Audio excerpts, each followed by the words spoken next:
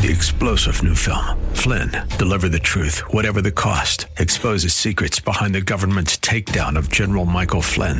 Flynn knew what the intel world had been up to. He ordered the first audit of the use of contractors. This set off alarm bells. He told the truth. He was the most dangerous person for Donald Trump to hire. They had to get rid of Flynn. Flynn, deliver the truth, whatever the cost. Available now. Watch it today. Go to salemnow.com. salemnow.com. It's the D word. Oh, it's a word you and I really don't like. In fact, we find it offensive more often than not, especially when we find ourselves living in the flesh rather than the spirit. Discipline. That is on tap today as we continue our journey through 1 Corinthians. We're in chapter 5, and this is where the Apostle Paul deals with this issue in depth. Discipline, God's discipline. Why does God discipline us? To what end and for what purpose? Is it punitive? Restorative?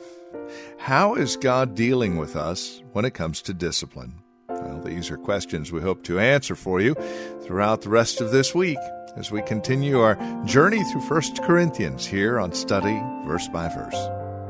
Here's Pastor Leighton Sheely now with today's program. If we as believers exercise self-discipline, then we will not need to be disciplined. But if we do not exercise self-discipline, then we will be disciplined, either by parents or church leaders or government. And if those structures of authority fail to discipline us, then we will come under God's discipline. And if God doesn't discipline us, it's because we are not His child. And if we're not a child of God, then we're a child of devil, and we're going to hell, and we're going to be disciplined in hell. It's a whole lot better to exercise self-discipline than one of the other alternatives.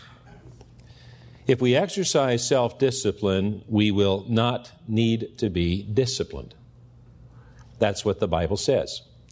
1 Corinthians chapter 11, if you want to take a look, chapter 11, verse 31. This chapter gives instructions on communion. But listen to what Paul writes in verse 31. If we judged ourselves rightly, we would not be judged. But when we are judged, we're being disciplined by the Lord so that we will not be condemned along with the world. Now, it is not made clear in many modern English translations, but the two words, both translated judged in verse 31, are actually two different words. The first word is diakrino, which means to oppose, to strive with, to dispute, to contend. It means to contend with ourselves. The second word is the word krino, and that word means to summon to trial that one's case might be examined and judgment be passed upon it. And so what this verse says is if we contend with ourselves, if we discipline ourselves, if we exercise self-discipline, then we will not come under the discipline of God, the judgment of God. And the next verse says that when God disciplines us, it's so that we will not be condemned with the world. We're not going the same direction as the world, because we as the children of God are handled differently than people who are not the children of God. Hebrews chapter 12 says, have you forgotten the encouraging words God spoke to you as His children? He said, my child, don't make light of the Lord's discipline, and don't give up when He corrects you. For the Lord disciplines those He loves, and He punishes each one He accepts as His child. As you endure this divine discipline, remember that God is treating you as His own children. Who ever heard of a child who is never disciplined by his father? If God doesn't discipline you, as He does all of His children, it means that you are illegitimate and not really His children at all. And so sometimes coming under God's discipline reminds us that we are God's children, and that is a source of encouragement, or should be a source of encouragement to us. Some people think that being a Christian is hard, and it is. Either being self-disciplined or coming under the discipline, external discipline, is hard. But let me tell you, folks, it's a lot easier than going to hell. It might be hard, but the alternative is far worse.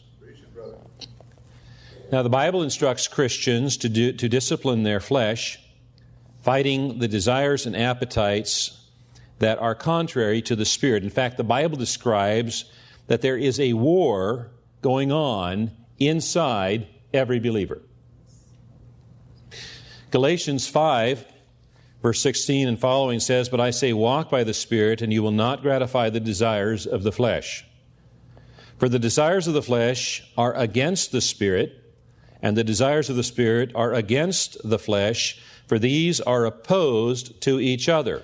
The Spirit and the flesh are opposed to each other. The Spirit and the flesh are at war with each other. There is a war going on inside every believer between the Spirit and the flesh.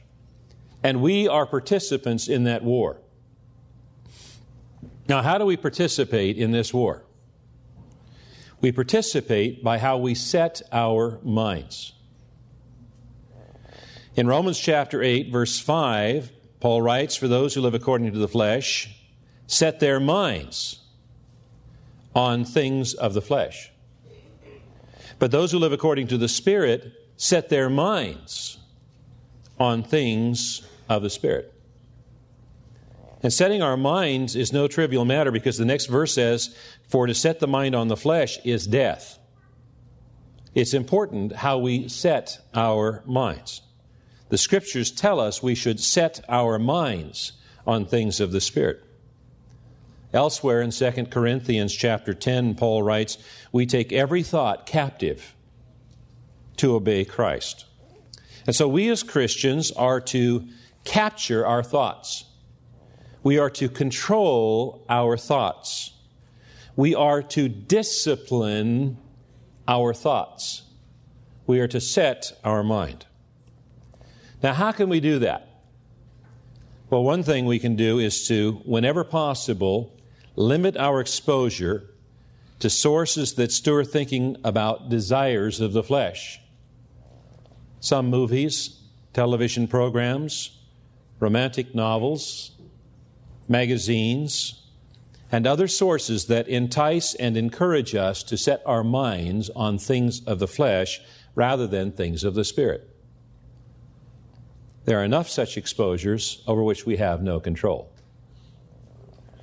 Now, the San Francisco Bay Area is much like Corinth of Paul's day. Both are known or were known throughout the world for their sexual activities and perversions. Even across the pagan world, the Roman Empire at the time, Corinth was known for its moral corruption. In fact, there was a word that was used to describe someone who was involved in gross immorality and drunken debauchery, and he was called a Corinthians. I can't even pronounce it. He was called one of them. You know, Corinthiasesnai. One of them. The name of the city became associated with moral depravity. Prostitutes throughout the Roman world were called Corinthian girls. In Corinth, there was a temple that was dedicated to the worship of Aphrodite, the goddess of love. And that temple employed 1,000 prostitutes who provided sexual activity as a form of worship. The city was known for its acceptance and promotion of homosexuality, bisexuality, open marriages, swingers, sadomasochism, bondage, and every variation around a sexual theme. The city was also known for its high incidence of sexually transmitted diseases. You know, we as modern Christian Americans are living in a modern-day Corinth. Let me provide you some statistics that are courtesy of Pastor Mark Driscoll and his staff from Mars Hill Church in Seattle. Pastor Mark says that every year Americans spend more money on pornography than country music, rock music, jazz music, classical music, Broadway plays, and ballets combined. The World Series is playing right now, and we can see the amount of attention and money that is being poured out in relationship to this event. However, pornography revenues exceed $10 billion annually. That amount is greater than the combined revenues of professional baseball, basketball, and football combined. Each year, over 11,000 pornographic films or movies are created. That is more than 20 times the amount that is produced by Hollywood and others intended for mainstream consumption.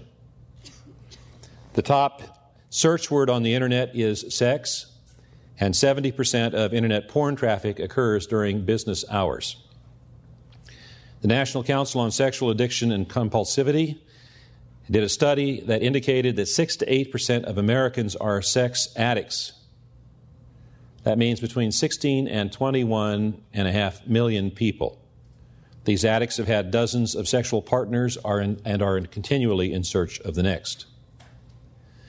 With the removal of school prayer in 1962, the Ten Commandments, and respectful references to God from our public schools, America's public schools have become pagan temples, where children are taught to put on condoms instead of reading, writing, and arithmetic.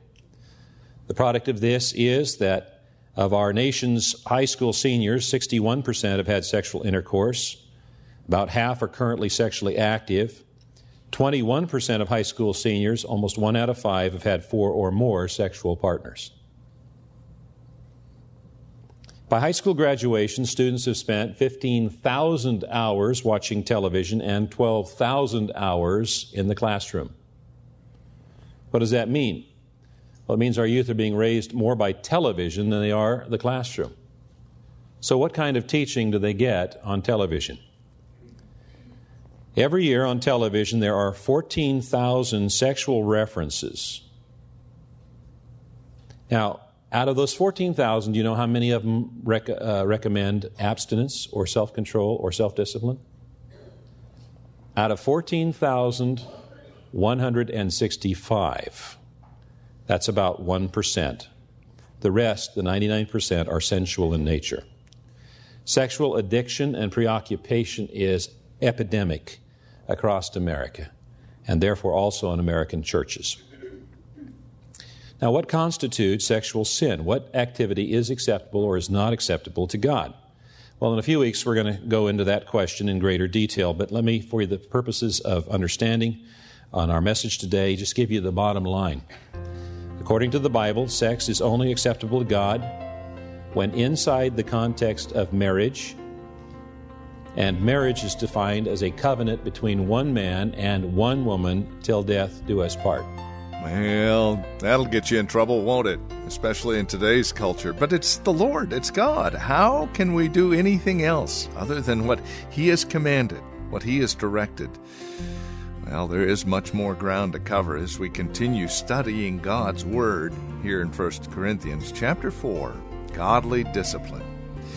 If you have questions about the program or Church of the Highlands in San Bruno and the ministry there, visit our website, highlands.us. Again, highlands.us. And then come back and join us tomorrow as our journey in 1 Corinthians 4 and 5 continues here on Study Verse by Verse with Pastor Leighton Sheely. 3-star General Michael J. Flynn, head of the Pentagon Intelligence Agency, knew all the government's dirty secrets. He was one of the most respected generals in the military. Flynn knew what the intel world had been up to. He understood its funding. He ordered the first audit of the use of contractors. This set off alarm bells. The explosive new documentary, Flynn, Deliver the Truth, Whatever the Cost, uncovers the facts behind this scandal. Flynn told the truth. He was the most dangerous person for Donald Trump to hire. I find out the worst enemy that I'm going to face in my life is right here in America. They took my assessment and they wanted me to change it. And I was like, I'm not changing it. They had to get rid of Flynn. With in-depth interviews, archival footage, and never-before-seen personal records of the man behind the headlines. I just felt like I was drowning. Flynn, Deliver the Truth, Whatever the Cost. Available now. Watch it today. Go to salemnow.com. salemnow.com.